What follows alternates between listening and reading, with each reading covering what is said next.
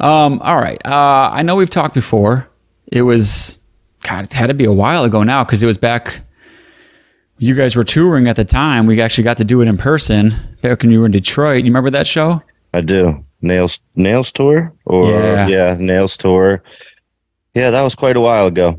Yeah. I don't know what year, but it was right after the album came out. So whatever year that was. Yeah, 2019, I guess that would have been. Yeah, that sounds right. That sounds about right. Something like that. Yeah, a long time since then. Yeah, we've just been trucking along since then. We were going pretty heavy at that time, playing out and trying to do everything, and then COVID and all that kind of just put a plug in the whole situation. But when we always were trying, we didn't think we were going to find ourselves so soon in a situation where it was like, shit, well, we got to start thinking about another album already. And so we had finished the Realms album, and it was like, okay, we send it to Relapse, it comes out, we're trying to do tours. We all work, and now we have kids and wives and all these things, so we don't tour like full time or anything, but we try to we take the opportunities that are most self-fulfilling. That might not always be the biggest tour, but we get the opportunities for big tours, but it's going to require a lot of work for us to make it happen. So we take the tours where we really are friendly with the bands on the tour. We like the bands and stuff like that, but we do it when we can. But it's like, okay, shit, now we're not playing any shows. We're not doing anything. Let's try to write. And we had been writing a little bit, but I'd say around the time the COVID like really kicked into gear, we had like maybe like 3 or 4 songs done like for the new album. And it was like, well, what the fuck do we do now? Because there's no reason to put out an album right now. Some bands might disagree. A lot of bands at the time tried to rush and put out albums because they weren't doing anything else. Mm-hmm. And some bands really wanted to stick to their kind of 2 to 3 year album cycles and stuff like that. But, for us, because we don't tour and stuff, a lot of the satisfaction from doing all this work comes from playing shows and stuff like that. So if we put in all this effort to make an album and then we can't play a show or anything, and it kind of just gets lost, the album gets lost in the weeds because a year goes by and we don't get to play it or anything, it just didn't seem great to us. So we kind of just sat back for a little bit. My guys were writing, Zach and John were writing here and there, but eventually it got to the point where, okay, we have a whole album written. Things were kind of clearing up out in the world. It was just kind of on the cusp of all that. And it was like, all right, I hadn't written a thing for the album personally at that point. So it was like, okay, let's just record what we have. So we recorded all the instrumentals of the new album. And when we had all that done, and that took months because we were only recording a day or two on the weekend and every other weekend or every 3 weekends because of people's work and stuff. So that took over a few months of time. We banged that out, but then we had a record that was basically finished with no vocals. And at the time, because of everything that was going on for the last like several years, I was like, man, I just feel shitty. I wasn't feeling inspired at all. And I was having a rough time writing lyrics, and then my wife got pregnant, and I was kind of focusing on that a little bit more, and it just kind of it became tough for a time. So basically almost a year went by before I had put anything down on the recording, which is people are like, oh man, it's been 5 years. It's been 5 years. Like, yeah, it could have been out like, 3 years ago, but yeah, we just, the feeling wasn't right. We had things going on, and eventually it got to the point where I asked my drummer, Paul, to help me out. So he was writing lyrics, and, we were collaborating, and we managed to get it done. And we really wanted it to come out this year. And I was like, damn, all right, we really needed to come out in the year 2023 because we had all these other things planned. So, my goal was to finish recording all the vocals. I record all the vocals here, just in the other room here. And I was like, okay, I just want to get this done before the baby comes. So I finished the vocals up like right before the baby came.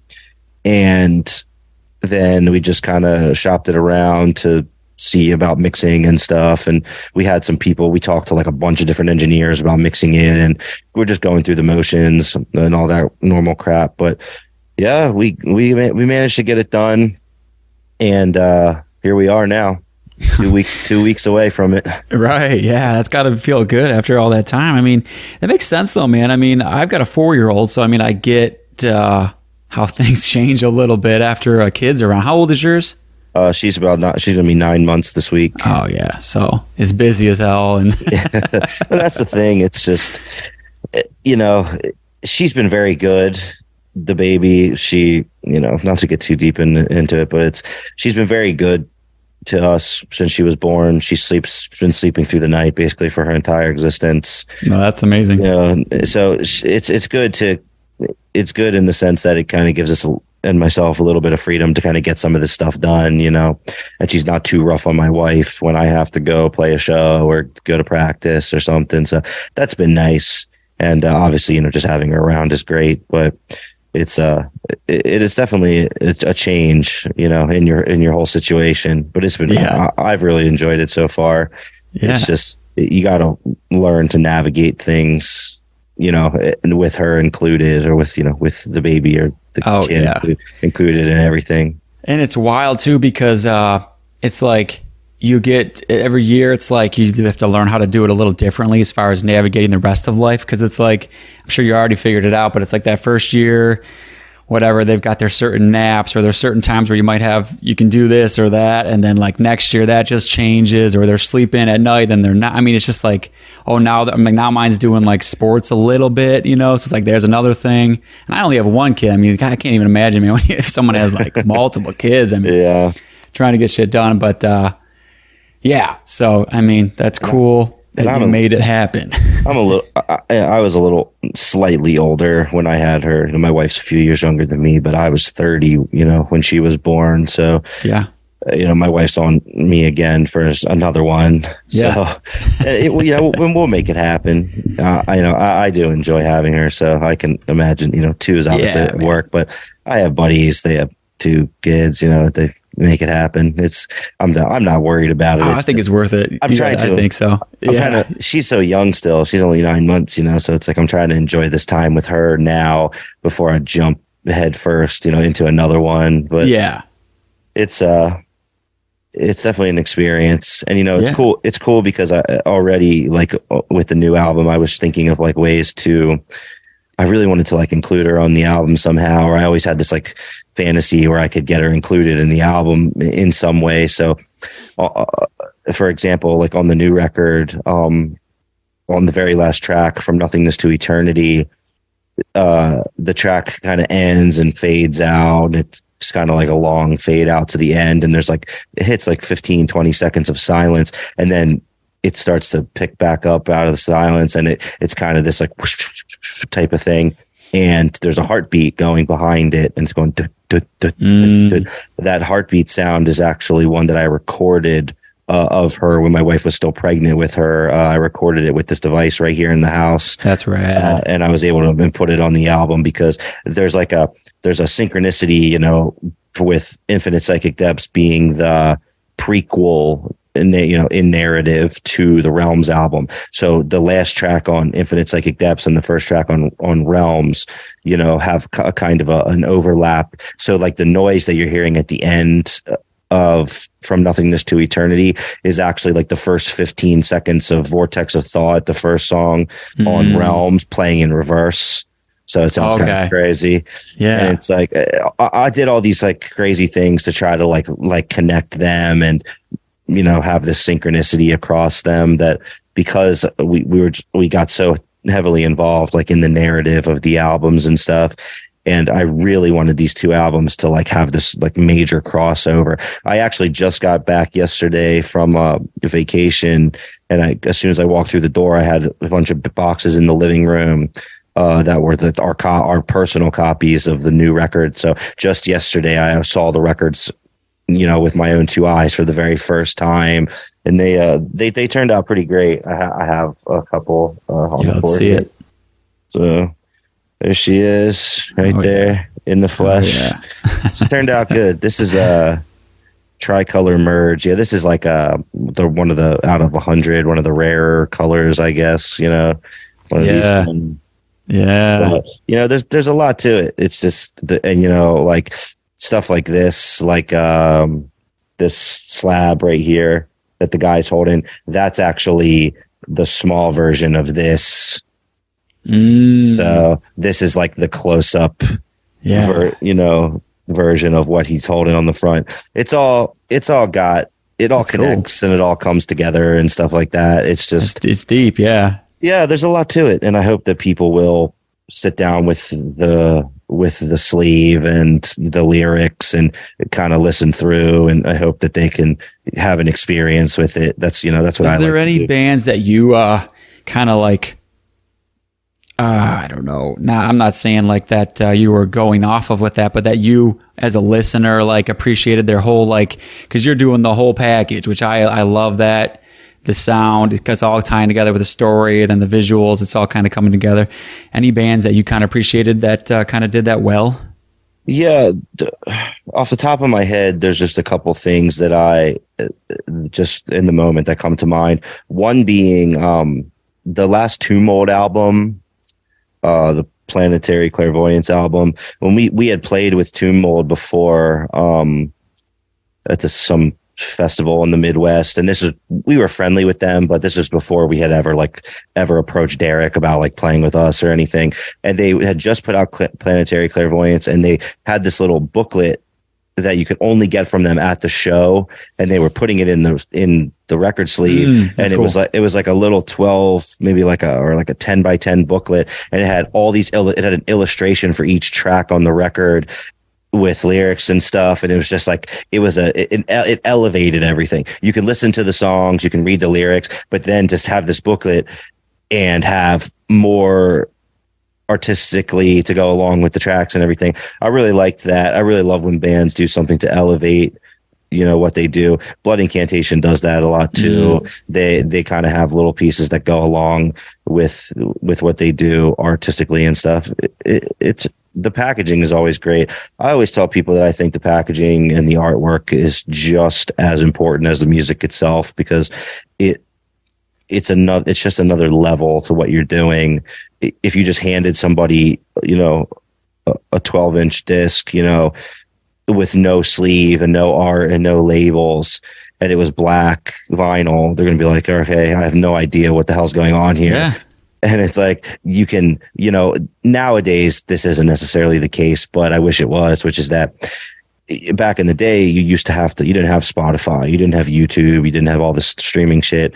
And you had to go to a record store, you had to flip through, stacks and stacks and stacks of CDs and cassettes and vinyl and whatever. And you saw something, you said, this looks cool. Or I read this band's name and this band's, liner notes, etc. And it's like, okay, I need to take a risk on buying this. I don't know what it sounds like, but I'm going to take a shot at it. And the best way to capture people and sell yourself is they see it before they hear it most of the time, And I always thought that was really important. It's true, man. I told you I was talking to Chris from Autopsy, and we were talking about on the flip side of that, their album Shit Fun, which, you know what I mean? Like, you see that cover first, and so many people were just, forget that one. You know what I mean? Just because of the cover. Sure. You know what I mean? So well, it's shock factor type of thing. But that comes with the territory, For sure. of this style of music. And that's the thing. A metal fan will see that and be like, yeah, this is cool. I got to get this, Yeah. That's what I would do. Yeah, I know. For sure. That's the thing. Sometimes, some people are purists about metal and they want to keep non-metal heads away from their stuff. Right. Not necessarily that that's what they were trying to do, but I'm sure it happens.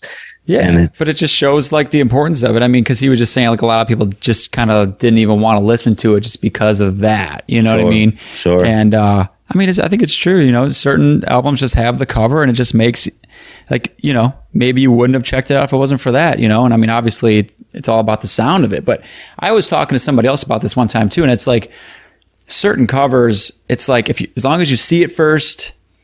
When I'm listening to an album, it's kind of like it's in there then. and it almost like colors the music a little bit. Sure. Like even if you don't get to the lyrics, it still kind of colors it. And I can't think of a great example from maybe like something this year, but I don't know. I think it's important. If I was making one, I would be spending a lot of time on everything on that packaging, because I think it does impact the way you hear it, beyond maybe just like the selling factor or whatever else, You see a piece of artwork, or a piece of album art, and it evokes something in you that you tend to relate to the music, or you think, okay, you look at an album cover and you say, okay, I know what this band's going to sound like. That happens a lot, maybe in like black metal or like weird like folk metal stuff. A lot of the album art looks very similar and stuff. So it kind of almost is like a marker for like what you're going to listen to, but it's also like if you're listening to the music, the artist really wanted you to have a specific like piece of imagery in mind. At least for us, that's what I always wanted to do for us. Mm-hmm. Mm-hmm. I wanted to ask too, you guys have so many cool guest spots on this one.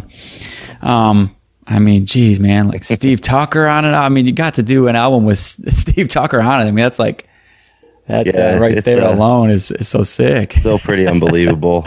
What did you do like when you, like for him, for example? Did you give him an idea of what you wanted, or just like do your thing over this spot, or how did you go about that? So there was a song when we were writing it. We always just used to call it Morbid or Morbid something, and it was always Morbid something in the name, mm-hmm. Just as a working title. And it was just kind of like a Gateways kind of Steve Tucker era, like stompy type of song. And we were like, we were getting close to the end of recording and stuff. And I was like, man, I wonder who I always like to have guests on the album. I didn't do it so much on Realms because we were kind of in a time crunch when we were recording Realms, but this time we didn't really have anything stopping us. Or constraining our time. So we kind of came up with a couple ideas of some people we might like to have on it, partially based off of like the sound and style of the song and just people that we liked. And there's some parts on some of the songs where I'm like, man, I don't know what to do over this part. And I hear it and I can hear like another person from another band like doing it. And I'm like, yeah, this is like a perfect part for them. So like on the track we just released, Pillars of Dust with JR from Pig Destroyer, that part that he did his vocals over is like a really weird, like dissonant, like kind of grindy part. And I was like, yeah, this is perfect for him. We had become friendly with those guys a lot over the last few years. We played this place called Adroit. It's like a brewery with their Day of Darkness festival. And JR was there and he bought shirts from us, and I'm just like, he's buying shirts from us, and he's watching us play, and I was shooting the shit with them for a bit, and then we just became like really friendly with them over time, and then like we toured with like Adam Jarvis with Misery Index and stuff, so we kind of just crossed paths with them a lot over the years, and we played there like 2 nights in Baltimore at the Metro Gallery with them when they were doing like specific album shows. But so yeah, that one I just texted him. I said, hey, JR, like, would you want to do this? And so he went in with Scott Hall, I guess, to his studio. Oh, okay. Recorded it. That was easy. Boom. Did you tell him what you wanted, though? Or like lyrics or whatever? We gave him the lyrics. I always ask them, do you want to write the lyrics or do you want me to give them to you? Because some people don't necessarily, some people, this isn't very often, but it does happen where you give them lyrics and it's just like not working for their style. Mm-hmm. It's sometimes they feel better and they can write to really showcase the best parts of what they do, when you let them write it. So I would just give them all the rest of the lyrics and say, fill in the gap here. But he took the lyrics from us and he did a great job with that. And then we had Steve Tucker. So Steve Tucker was like, we always are just like such big fans of Morbid that it was always like, okay, we were like, let's get a Trey solo on the album. Like, let's get a Steve Tucker vocal on the album. Yeah. And so I emailed someone at Relapse and I was like, hey guys, I'd really love to try to get Steve Tucker on this album. Do you like know anyone like who has contacts like with Morbid or with like anyone at their label or anything? And they were like, we can do it for you, because I wanted them to do it, because if they sent like email over, it would be like seem like way more legit, you know. Yeah. I was trying to do it like as legitimately as possible so they would take us seriously. Yeah. And they were like, dude, you should just message him. He'll appreciate it that it's coming from you directly. So I went on to Steve Tucker's Instagram and I messaged him, and like 3 or 4 days later, he messaged me back and was like, yeah, dude, I'd love to.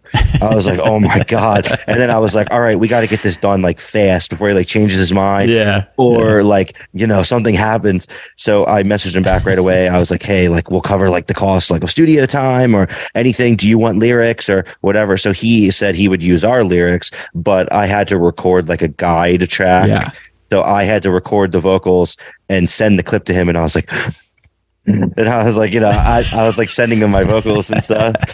And so I sent it to him, and like it took him like 2 days later it hit our inbox. He was like, hey, I'll see if I can pull up his email here. It's really funny because he has a really the vocals, his vocals. He has a super funny tagline on his, like a permanent tagline on his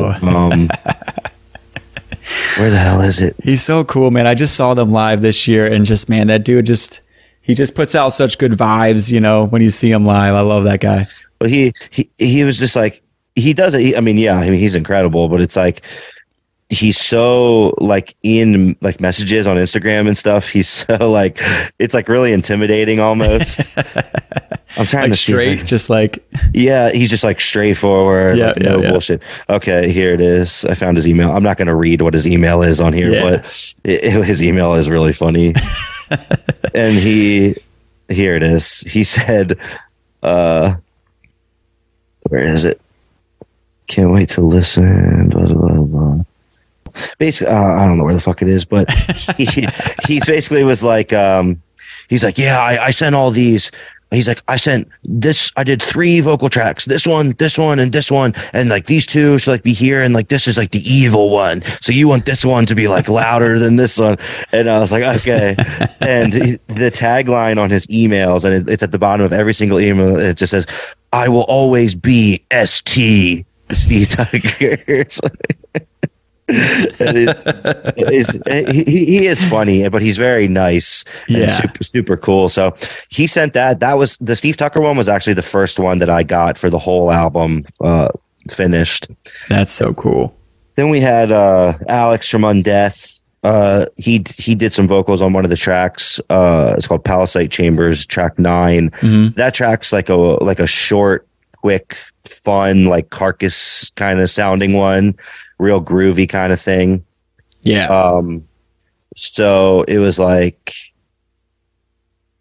Undeath has that vibe like across a lot of their stuff, and I had been getting friendly with those guys at the time. They kept coming and playing the venue. They were doing these tour packages. They kept coming and playing the venue here near us in Reading, PA, where like we don't get a lot of like big tour packages there, or like metal tour packages, and they played there twice in like a short span. And their newer bass player Tommy, I had been friends with him and some of his other bands, and so he was hitting me up for looking for a place to stay and stuff. So I had them crashed here in my house, and I was just I was like, hey, would you want to do this, you know? And he's like, yeah. So he did that for me, and then kind of a lesser known one on there. This is kind of the last vocal contribution that we got, was from this girl. Her name is Tabby.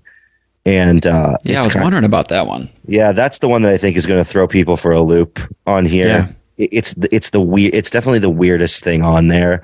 It's almost like I call it almost like a Chelsea Wolf like kind of thing. Yeah. Very female vocal, very ethereal sounding. There's a part in the track Unspeakable Aura, which I think is track 6, where there's kind of like a weird dissonant part. And I was going to leave it with no vocals. But then I mix live sound like as a second job. And I was mixing her band, which is just like this kind of generic pop band called 25th Hour. And I was mixing them at a show near here, and she had like I thought for a female vocalist, she had like this really great kind of like lower end spectrum range of vocal. And I was like, man, this is like really, it sounds like really folky almost. and but she could go all over the place, up here, down here. And I just had an idea, like, man, that would sound great over that part on the album. So after that show was done, I approached her and I would just asked her if she'd ever done anything like that, if she ever did anything with a metal band or anything like that. And she said no. And I said, hey, well, if you're interested, I can send you some examples of kind of what I would be looking for.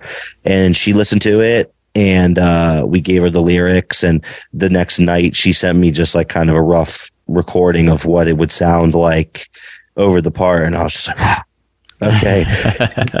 She actually did. We layered 5 tracks of vocals on top of each other, crazy harmony and stuff for her.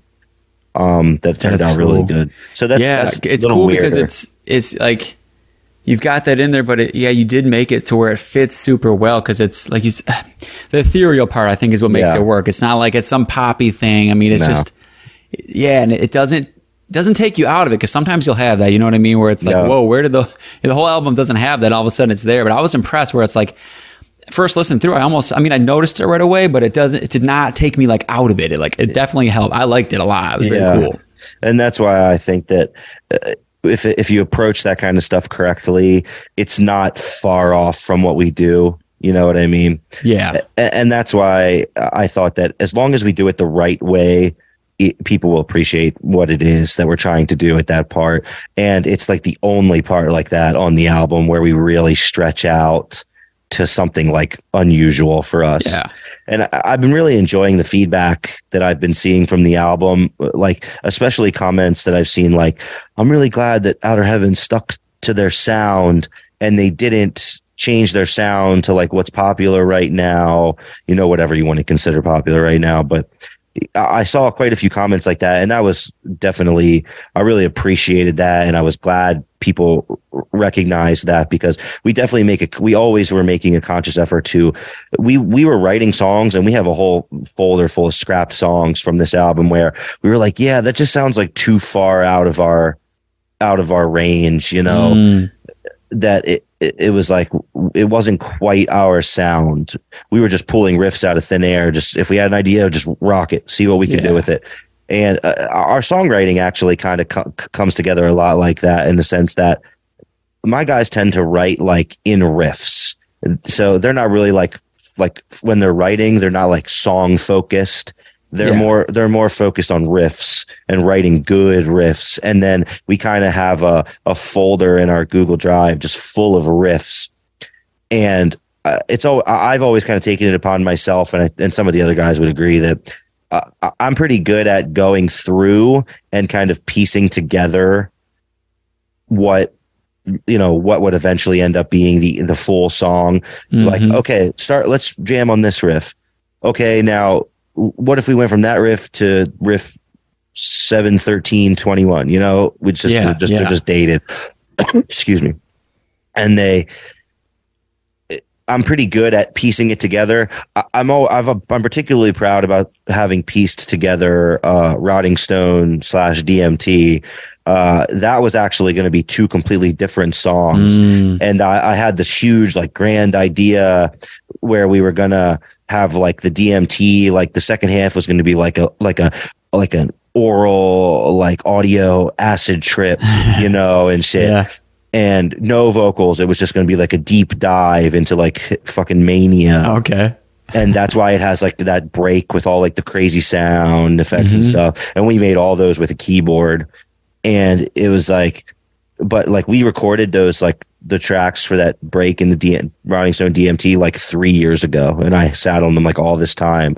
I just knew I wanted to have it and we were going to do something with it. So I just sat on it. But we pieced that one together well. And that one ended up being like really, the structure was like so perfect. That's why we like put all the effort into it. And it was the first single and everything. But we do a lot of that kind of stuff. I think I'd call our style a little less conventional, than maybe what I see. That's a good example of it too in that song, because you can tell. I know what you're saying, like, now that you say that, because it does have, it's like those different vibes that, but it makes it more interesting. Like, I'm glad it's one song, just because it does throw you a little bit. I mean, that is a cool Outer Heaven quality, is that there is always a little bit more of that weirdness factor going on, in the background. And that's what I mean too. It's like we wanted to keep that element of our music present, and I thought, okay, that's why on every song we tried to do like something weird or something different, whether it's just like dissonance or leads, or because the lead, like we have a lot of leads on this record, a lot of solos and stuff. Like and that's another thing too that's probably worth mentioning is like we have a lot of people playing on the album. So like Zach does like a majority of the solos on there. John has some kind of weird, like lava, like Trey weirdness in some of the songs. And then we have Derek. He did the solo on Liquefied Mind, the second single. And then we had Dave Suzuki doing in the Rotting Stone DMT, the kind of back and forth solo. That's why the dueling solo part sounds like two different guitars going back and forth. Zach recorded his parts and left blank spaces like cool. Every other, like bar. And Dave Suzuki recorded it up like in Rhode Island or wherever they're from. That's so rad. And he just did it all off the dome like that. And then like on the very last track, we have a solo from Brody from Rivers of Nile. He's on there as well. We've always kind of floated him around with those guys, but yeah. There's a lot of, we love the collaborative stuff, we love to have people be a part of what we're doing, and especially when they're friends, so that's always been cool for us. But yeah, we try to be weird as possible. Yeah, I appreciate that. That's cool. And that's cool too, having, like you said, like being the guy that's pretty good at like putting the puzzle pieces together, because I feel like that's such a hang up, like anything I've ever done band wise. It's like you get the riffs and then it's like, how do you make it work? Where do you make it fit? I mean, that's like such an important part to have, whether it's the whole band figuring it out or you have one guy that's good, and I feel like, someone else, just from hearing stories and things like that, like Trevor from the Black Dahlia Murder, like I feel like that was a big role for him as like band leader, and like really figuring out where things go, what you should do sound wise and the sound of the band, and just having someone that can really do that. It's like such an important part to me, of the band. Sure. Well, song structure, is about as important as it can get. And if you have a good ear for that stuff, it definitely is helpful. And obviously, I don't write the music, so I'm not going to take credit for writing the music or anything, but I just have a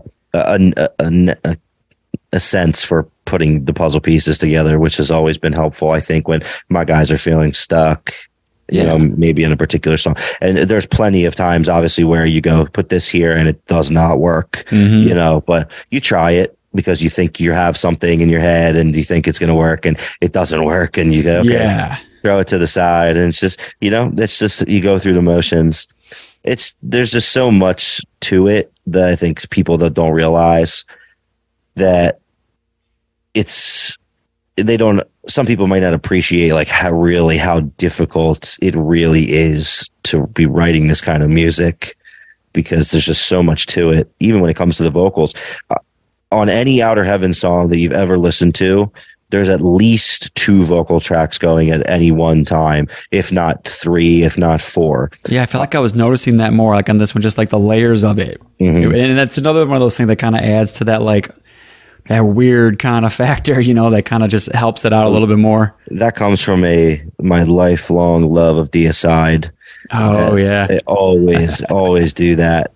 Low vocal, high vocal. Always complimenting each other, and it's so mean. You can't do that naturally. You can't do like a and like a thing at the same time. It's like you can't do it. So, but you like a perfect example. Yeah, you like both sounds. So I'm going to take, here's my low vocal, here's my high vocal, always going like this separately, and I'm going to bring them in. And it goes like that, and it's a huge vocal sound every time. That was always something that I just stole that from Deicide. Yeah. Pissgrave did the same thing. They do that live though too, which is awesome. And the singer plays with 2 microphones, one that's pitch shifted down and then one that's like the high one. Okay, that's kind of cool. So that's cool. I would love to do that, but you have to stand like at the mic stand, like in one place, not doing and like that, if I'm like walking around with the mic, I can't have like 2 microphones in this hand, like that. But maybe one day for like a whatever, I'll try it out. But I always thought it was a great sound. Yeah, no, that is cool. And that's a great example. I remember the first time hearing Deicide. I think it was like the first album too, man. Just hearing those vocals, like you said, the effect of both at the same time, it was just so badass. Because I don't know of that era, I can't think of a bunch of other examples from the early shit that did that, to that effect. It was pretty. It was pretty. I don't know if you want to call it revolutionary at the time, but it was something. It was something that elevated the sound, which I've always been a huge that's like my number one influence on vocals is like Deicide, Glenn Benton. It's just they're so angry, so nasty. Yeah. My only regret is that, image wise and lyric wise, we took this band in the direction that it's in, because I'd love to write some evil Deicide type shit for this band. I actually considered if we ever did the third album, and I chose to make the third album like a continuation of the first two, having it be the evil record, and have everything be kind of geared in a Deicide style. Yeah, I mean, we're talking about a fucking lifetime from now probably, but I'm already thinking about that kind of stuff. Yeah, just something that'll differentiate it from the last two. We can kind of do some different sounds and stuff. Don't hold me to it, but it's whatever. My guys have to do the cross tattoo and everything if you go down that road, man. Yeah, maybe one day. No, but that's funny because they were touring Legions there for a minute. I didn't get to see it. Yeah, I saw it. Did you? Yeah. That just made I was listening to it a bunch because I thought I was going to be able to make it to the show, and just appreciating his vocals and some of the rapid fire shit he does. Mm-hmm. On some of that technical stuff. And I've always loved Deicide. I've listened to the first one so much, it's always the one I'll throw on. But then listening to Legion so much, I was like, oh, this is so fucking good. And I really got obsessed with it for last year. So I think that when I saw them on the tour where they were playing Legion in full, it was it happened right around the corner here at that club I was mentioning where Undeath was playing all the time, and they managed to get that tour here. And I was like, oh, all right. It's so close to my house. I was like, this is awesome. It's because if it's on a weeknight, it's not a big deal to go over there. I work and have a kid. It's hard to go out on a weeknight, but it's man, they were just killing. The one thing I hate, I won't say hate, but they have the worst merch ever. They for all the times I've played with them and seen them, their merch is so bad. They need to stop. I need to email them or something yo, you got to do something about this. I come to the Deicide show and I'm like, dude, I'm ready to spend some money. To throw it out, yeah. And we played with them once before in Philly, and they had two goofy cartoonish T-shirts, and they had a Deicide mouse pad for your computer. And I was like, man, they had no vinyl. Really? I was like, dude, what the hell is this? This is funny, actually. When we played with them, they rolled up to the gig in a Hummer. So they had a Hummer with a Florida license plate, and it was hauling a little U-Haul trailer. And that's what they were doing a tour at the time. So that's how they were touring, man. That's the most Florida shit ever. Oh, that's funny, man. But what a band. What a dude. They're nice guys. We shot the shit with them a little bit. I was a little bit intimidated, talking to them, just because I was like, man, this is such a big influence for me. I don't want to sound like an idiot, But as far as influences go, that's a huge one for me. And I'm glad we got to see them and play with them when we have. It's just I took the show flyer and I framed it. I have it in the other room over here. I was like, I played at Deicide. I gotta I gotta make sure that I remember this when I'm fucking 75 years old. Yeah. They're a good band. There's a lot of bands that influence people in ways like that I feel like people can hear it with our music right away. You hear the Morbid in us, you hear the Deicide in us, you hear the Cannibal in us, but it's not a clone of that stuff, Yeah, you melt it all together, put your own little thing on it. Yeah, that's what you want. Sure, and that's why I always thought was one of our strengths, was that we were able to kind of be a perfect melting pot of our influences, but still kind of have our own sound, as much as we can. Yeah, man. I've had this conversation with my buddies a lot, comparing newer death metal now that's still in the older school style compared to the classics, are they better? Are they not? The stupid bullshit conversations. But like, I think that's one of the best things about any of the newer ones is like you guys, or I think of like, Neck Rot, just bands that like, they like these other bands and whatnot, but they're not it's just a copy. No, man, they're not just playing bolt thrower riffs. They're not just doing that thing or whatever. It's, you know what I mean? It's their own thing. And I think you guys do that. I think they do. I mean, there's just a lot of bands now that do it. And I love that, you get a little bit of, variety out of something that still sounds true to like, the sound. Yeah, and that's it's not always easy. It's not as easy as it sounds. Yeah, I'm sure. It can be easy to, if you want to play music that sounds like Bolt Thrower because you like Bolt Thrower and you want to sound like Bolt Thrower, go ahead. Yeah. But at a point, it's going to hit a wall, in my opinion, because how long can you copy another band for? Before it just stops becoming interesting, Yeah. Everybody's heard this music before. I'm not saying we have the most original band in the world, but it's again, a carbon copy of your influences is going to dry up. Yeah. Quickly.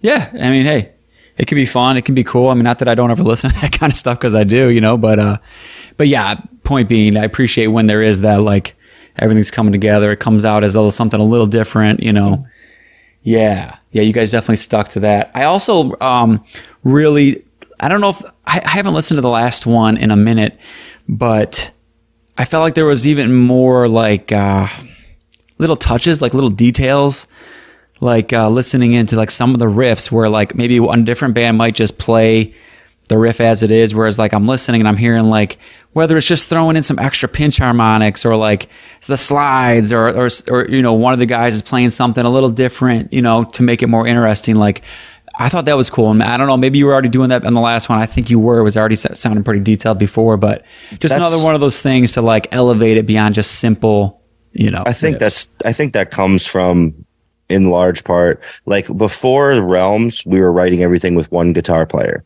So everything had to be written in a way that one guitar player could play it live. And then when Zach joined us and was playing guitar, Zach came from more of like a thrashy kind of background where they have lots of stuff like that, little nuances to the fast riffing and everything that just kind of elevate the whole riff. And that I think that's where a lot of it comes from. Listening to a lot of Gorguts, might do that too to us. Yeah, and even Cannibal Corpse does that. You have a lot of like, this guy's sliding and this guy's tapping and they're tapping and sliding and they're sliding and tapping, and it's like, yeah, it sounds great. So you can snag those little things, and kind of turn them into your own. But yeah, it's been quite a journey to get to where we are now, especially when we lost a couple of years in there just with COVID and all. It's crazy to think that we've been a band for 10 years, because like we started off kind of slow because we were just doing this on the side of our guitar player John's other band, and we were just doing this in between tours with the other band and stuff. And then we kind of started elevating ourselves a little bit when he left the other band, and then we had like the demo, and then we had like the 12-inch EP on Melotov Records. And then that started kind of getting us a little bit of buzz. And it was around that time that we were just trying to play and do tours and do whatever, because we had crappy jobs and we didn't have girlfriends or wives, and we were just out playing and doing whatever. And then we were like, okay, we have to. Then we wrote the song Death Worship, which is on the 4-way split we had with Gate Creeper and Scorched and all that. And that was like, okay, we're coming to terms here now with like what we really want this to sound like. That was our first track that was like death metal in vein of what we do now. And it kind of pushed us in the direction where we've landed. And so then we were like, okay, we need to keep doing this. So then we were actually writing for Realms when we wrote, wow, what the fuck is the song called? I'm really forgetting the name of our own track. Oh my God. Okay. It's been so long since we touched it or thought about it or did anything with it. Is it Death Worship that I'm thinking of? Maybe not. Death Worship was our track. Okay, I feel like an idiot, but It was a track that you had before Realms. Into Hellfire. That's the track. Okay, I was going to guess that because that was the only single I could think of. We haven't played. I haven't thought about it. We haven't played it in like years. Yeah. But so yeah, we did Death Worship, and then we were Into Hellfire was actually going to be a track on Realms, and we had it written for Realms, and we were like, man, we really wanted to start shopping ourselves around maybe to some labels who would be interested in doing the album that would eventually become Realms. So we took that and we recorded it, and we made the music video, and we made that music video ourselves. We shot the whole thing with us and all friends and everything. And we put it all together in tied a little bow on it. And we sent it around to labels. Hey, we basically have a finished album here ready to be recorded. Here's what it's going to sound like pretty much. And here's a track. Boom. There you go. And we were getting all kinds of interest, Blood Harvest, $20 spin, and all these, your standard things. And Relapse was kind of stringing us along at the time. And we were actually going to take a deal with somebody else. And Relapse was still like in our email, like up to the last second. And then so I sent them one final last ditch email, which was, hey, on Friday, we're going to sign a deal with Blood Harvest. So if you guys are interested, you need to let us know before Friday. Yeah. And we got an email the next morning, and it was like, hey, we're interested. Do you want to come into the office to meet with us? Their office is like not far from here. Their Upper Darby office. So we went there. We shot the shit. They said, here's how our deals typically work. Walked around the office. They gave us a bunch of free stuff, and we took off and said, okay. They sent us a first draft of a contract, and we had to get like a lawyer and all this stuff. It was stuff that we weren't really used to. Yeah, right. So I had actually, Gatecreeper had signed to Relapse not long before then. So I actually called Chase, and I was like, Chase, what do I do? Like, did you guys use a lawyer? Like, what lawyer did you use? And so he gave me the name of their entertainment lawyer. And this entertainment lawyer is great. I have not spoken to him once since we signed this deal, but he did all these fancy little tricks and stuff. And he even made the Relapse pay his fee on our behalf. Nice. So we didn't have to pay him or anything. I was like, it was like so much business, that we had never done. Any vinyls and stuff we did before was just like a handshake deal, and it was nothing crazy, but it's Relapse has been huge for us. And they support us a lot, and they put a lot into this band. So I feel like you always hear that about them. Like there's certain labels you'll hear the bullshit about. I mean, I've never heard anything bad from Relapse. Yeah. I mean, there's people who, everybody complains about something, but it's like our time with them has been great, and we don't tour full time or anything, and they don't pressure us. They know what our limitations are, and we told them that from the very first meeting that we had with them. And it was just, it's been a great relationship with them, and we have a 3 album deal with them. So, we still got one in the chamber to do with them. And then that's why I wanted to kind of do the trilogy, do a Boom Boom Outer Heaven trilogy on Relapse. And they've been really great to us, and they send us stuff, and they send me records constantly. I just hit them up like, hey, can I haven't gotten I call it a box. Like, can I get a box?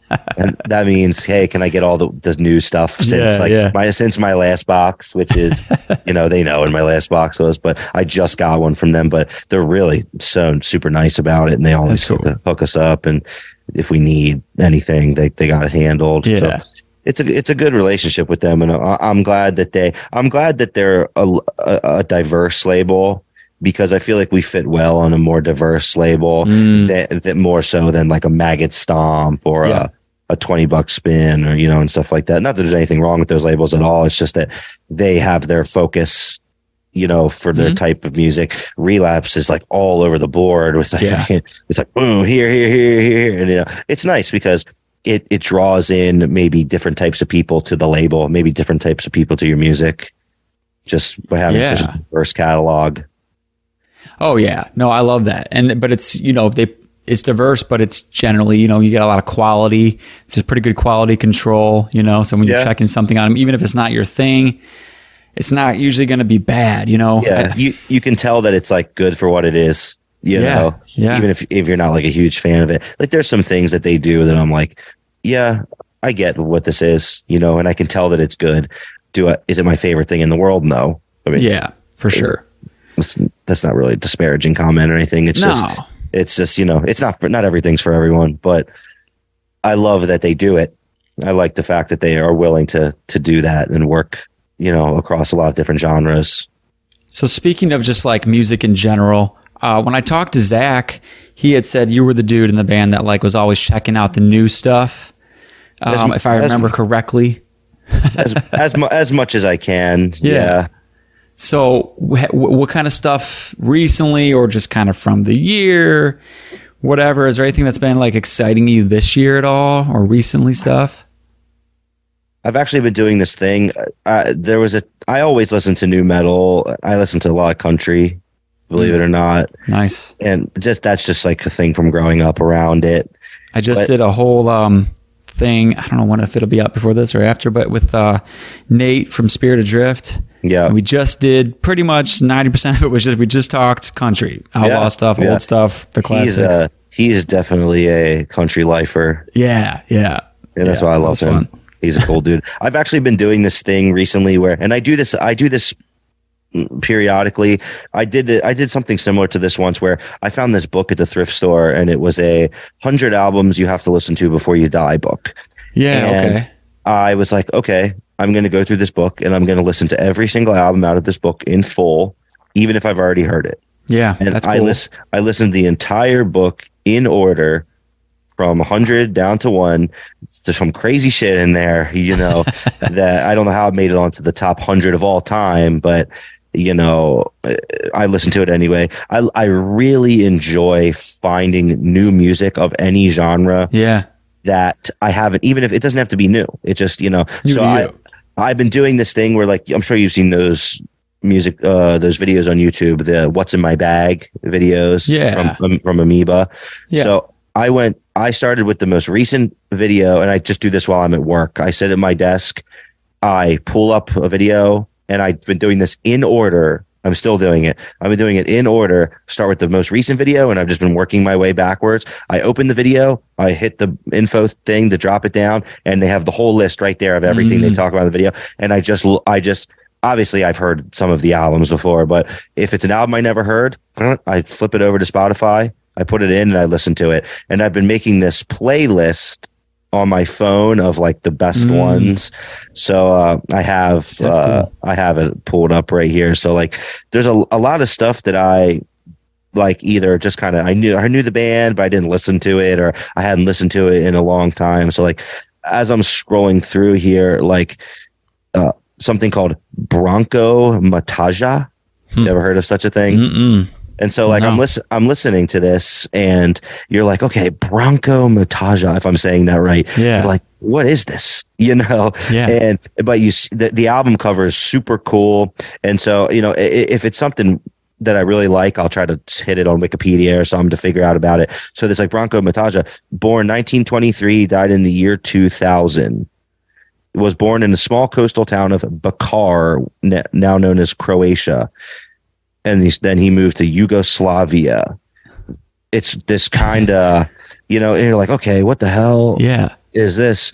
And it's kind of like, it's like a folk country, acoustic guitar and vocal.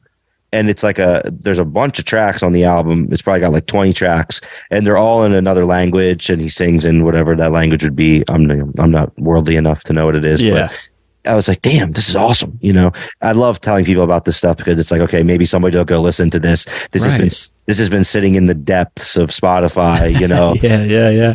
So then like, I was watching that show, The Bear, on Hulu, and I watch everything with subtitles. So every time a song comes on, the song title comes up, or the band comes up. And this album by The Replacements came up. And so I was like, oh, that song sounds cool. I don't know how I never listened to this in my life. You know, which one was that? It's called Pleasure to Meet Me Oh yeah, by The yeah, yeah, yeah. Replacements. I'm Yeah. sure that's probably like the most popular album by them. I never listened to it, you know? Oh wow. It just Yeah. slid under, or maybe I heard the songs. I didn't know who it was, but you know, stuff like that. And I find it in weird places. I got this thing called, it's a collaborative album between Swami John Reese and The Blind Sheikh. And Okay. it's called Modern Surf Classics. And it's like all music that like sounds like it's from like a surf compilation, like in a movie. Yeah. It's like down, stuff like that. Dude, I love this shit. I never heard it, you know, and I'm like a couple of Bo Diddley albums. This is like all non-metal stuff. Yeah. You hardly can find somebody recommending metal in these Amoeba Music what's in my bag videos. But like there's a lot of hip hop too and stuff. I listened to Gangstar, you know, a bunch, but I had never listened to this particular Gangstar album, Hard to Earn by Gangstar. Okay. I think it's like early 90s, might be like a 93, 94 or something like that. And then Stephen Stills, one of his solo albums. This one's called Never heard that. Manassas by Stephen Stills. Cool looking album. Super cool Mahavishnu Orchestra collaboration with John McLaughlin. Kind of cool cover. I was like, yeah, this is cool. I'm really just scrolling up through my list here, but it's a pretty deep list that I had put together. This really cool compilation of songs by Freddie King. I really like old R&B, soul, like Earth, Wind and Fire, like kind of stuff. When my wife and I got married, I made the playlist for the DJ, and it was only 80s music. It was only music that was from the 80s. So, and I had a lot of like funk and stuff running around in there. It's nice when I can find something, you know. Your parents get into that kind of stuff, or like picked it up along the way? Yeah, it was just randomly. I was like, yeah, it just you know, this got a nice groove and stuff. Yeah. And a lot of you'd be surprised how many metal drummers, especially, draw a lot of influence from funk and stuff. I mean, Dave Grohl, who's not like a metal drummer per se, but you know, he can play, he can smack a drum. And he used to talk in interviews about how all those real groovy drum beats, like in all the Nirvana records, he just stole them from funk stuff that he was listening to. Like at the time, he's like, yo, I got this beat from this like funk record and that. And I'm like, yeah, that's fucking awesome. You know, it's groovy. It's super groovy. But, you know, we don't have to go through my whole entire list here. But I mean, it goes all over the place. There was one. Interesting. There was, you know, I got Porter Wagner and Dolly Parton album they did together that I really liked on here. And there's one in particular that I'm trying to find here that I thought was really cool. Willie Thrasher. This is like a Native American, I think. He might be Native American. And he did this kind of cool, like acoustic country album with all these like weird percussion and stuff. And then I'm just trying to scroll up till I find this one, just so I can remember to mention it, just because I really liked it. Well, yeah, King Crimson. Everybody knows King Crimson, but this King Crimson album in particular, I hadn't listened to a lot. Which one was it? So Red. Okay. Yeah, and I hadn't listened to that one a lot, but it just kind of. I've only ever dabbled in them, you know, just to check it out and like, oh, this is cool, but never spend a ton of time on it. Yeah, and it's like the one album that I was looking for, which is right here, which is it's by George Duke. Okay. It's called. Where the hell did you go? I feel like an idiot. I'm just scrolling on my phone. But this one's worth checking out. So it's called I'll look it up. Dream On by George Duke. It's like POV of the Earth from the moon, and there's like a guitar on the cover. Okay. It's pretty Dream cool. On by George Duke. Oh, he's got a lot of shit here. Yeah, I'm sure he's got a pretty decent discography. Yeah. And that's the thing. You find one album by him, and then you can kind of float backwards through the discography if you like that album. You know? Yeah. Doesn't always work, but my over my vacation that I was just on, I was with my in-laws, and they look more country and stuff. So in the car and stuff, I was playing more of the country stuff, and I was playing Dude and Juanita from Sturgill Simpson. I love that, man. Yeah, dude. Sturgill Simpson's one that really hits me in the gut with some of his stuff. His discography is like so nuts. It's like here and here, yeah, and here and here, and everything he does is unbelievable. And he kind of went back to like his bluegrass thing. One of my biggest moments in my life that I could not have been more pissed off than this moment was when he put out the rock album. Yeah. And he was touring on that album, and he was basically just playing that whole album. He was playing it with the full band, with the keyboard player and all these guys. And we had tickets to see him, and me and my buddy bought floor, basically standing room for Sturgill on that tour.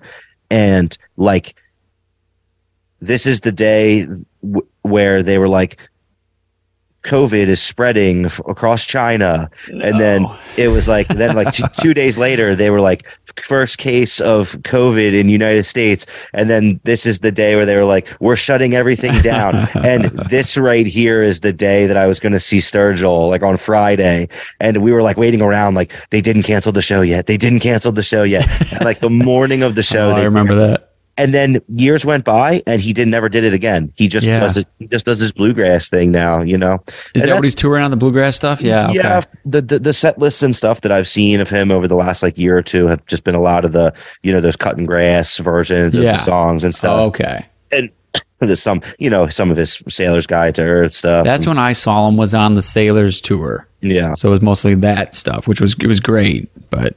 And I mean, I'd see him in any capacity, but I was just like, man, I love this album. I pre-ordered that album, and it was like, it was like 2 days before the street date, and I hadn't gotten my vinyl yet, and I hadn't gotten tracking for my vinyl yet, and I was like, what the fuck?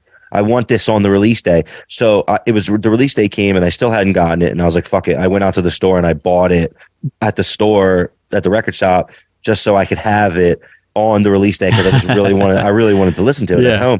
So then like a day later, my copy showed up, but I have the like exclusive red, and then I have the blue or the clear or whatever. So now I managed to get 2 decent copies of it, but I was like, I gotta have it on the release day. I need it.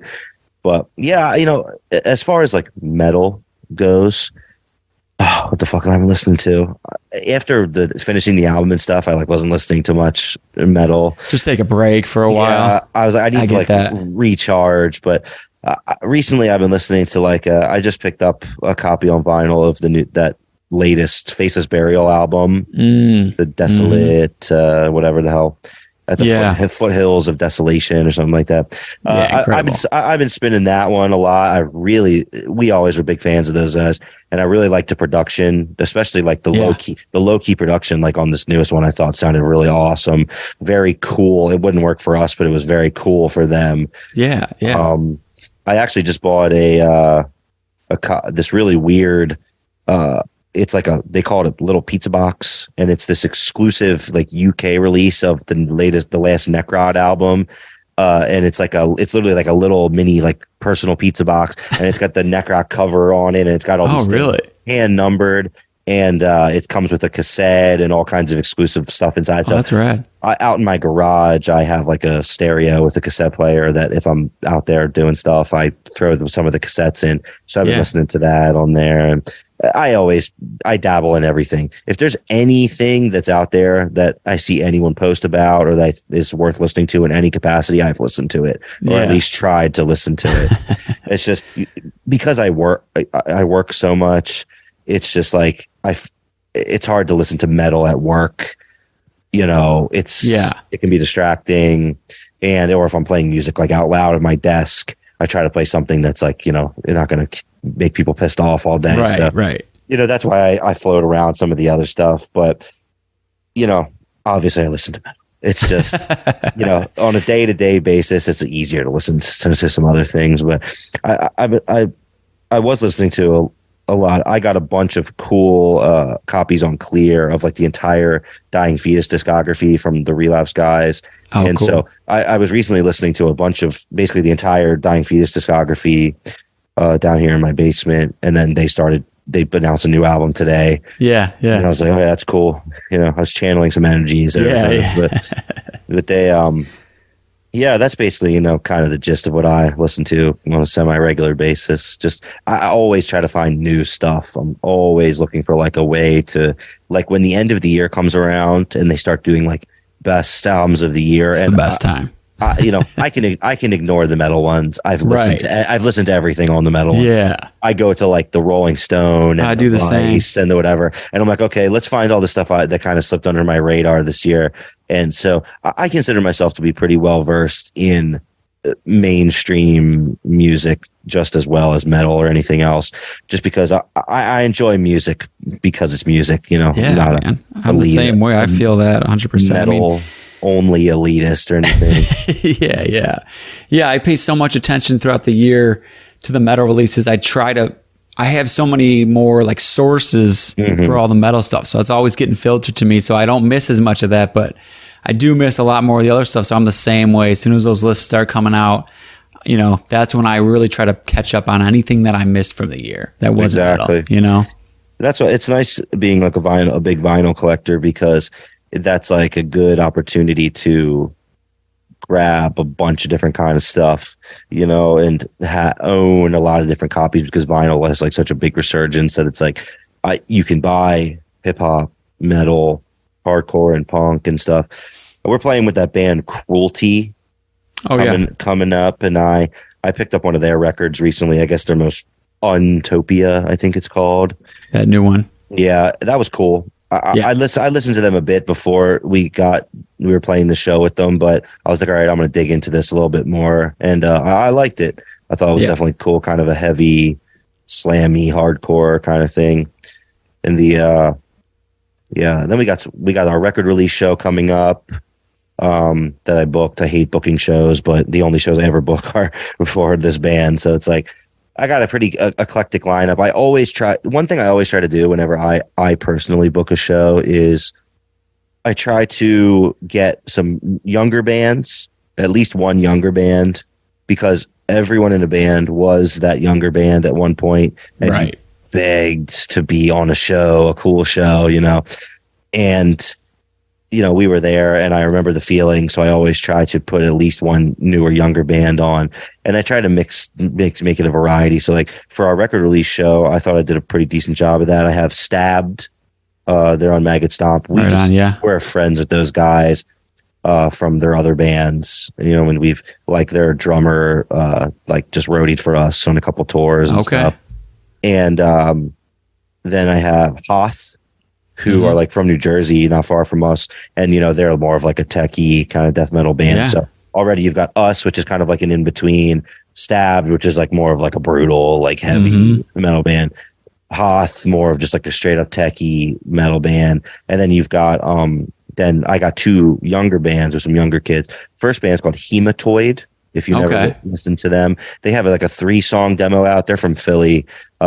Just young dudes playing some really sick, like grimy, like old death metal. And they're very cool stuff. Okay, I'm gonna check that out. Yeah, Hematoid from Philly, 3-song demo, I think was what they have right now. Newer, obviously.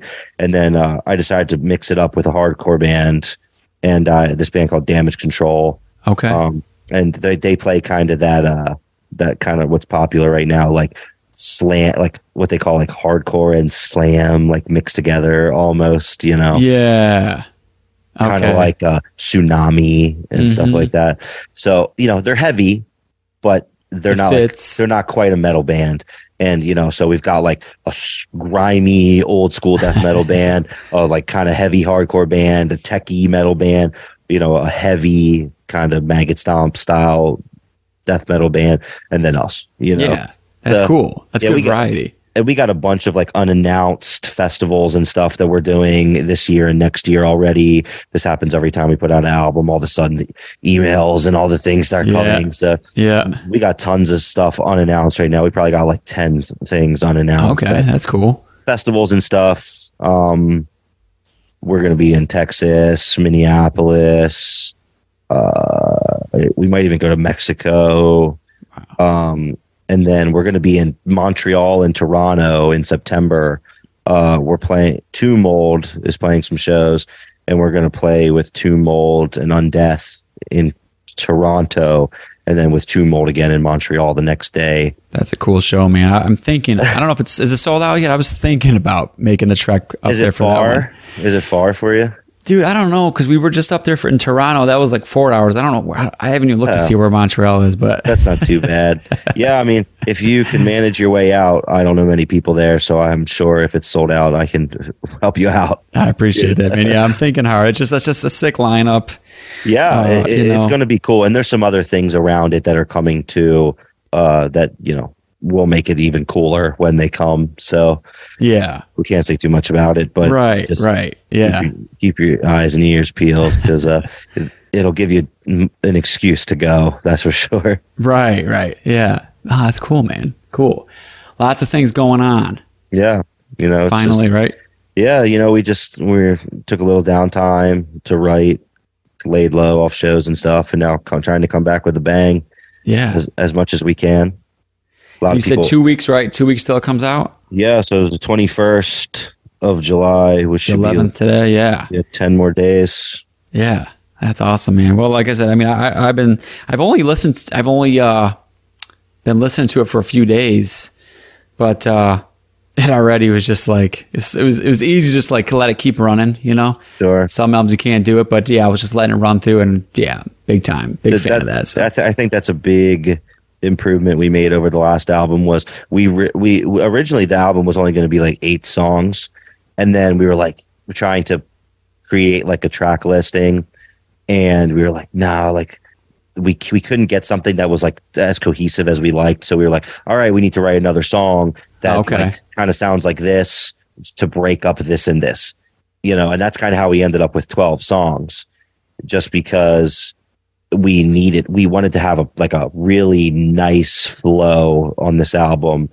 And that's actually why we wrote the track Palisade Chambers, which was like the last track that we put on there. Because we wanted something that was just like a little bit more light-hearted metal.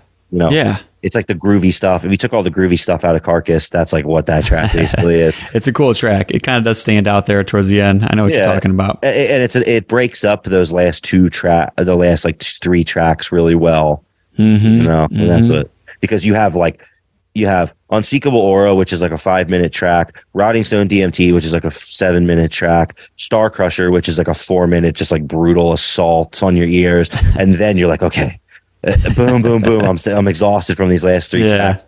All right, let's hit the little like 2.5-minute jammer right there, a little lighter. Then we're gonna go back into like the heavy shit for like the last 2 songs. Yeah, dude, it works so well. It's all about the flow and stuff. But yeah, I think I like to think we did a pretty decent job at it. Yeah, hell yeah.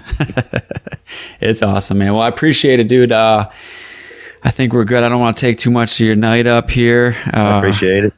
I'm starting to sweat my ass off. I'm up in my bonus room. I don't have any air up here. And if I run fans, it sounds like shit. So toughen it out. But yeah, man, I appreciate it. And hopefully, see you guys live again. Because to this day, still seeing you guys is like on my top 5 live shows, man. I think I was telling maybe Zach that too. But I mean, yeah, just definitely. If you guys out there listening haven't seen fucking Outer Heaven live, it's better than you even think it's going to be. I don't know how you guys do it, but I appreciate it. We certainly try hard. So I appreciate that. Yeah, man. Cool. All right, dude. We'll hopefully see you at a show or something or talk in the future, dude. Yeah, man. I appreciate it. Thanks so much.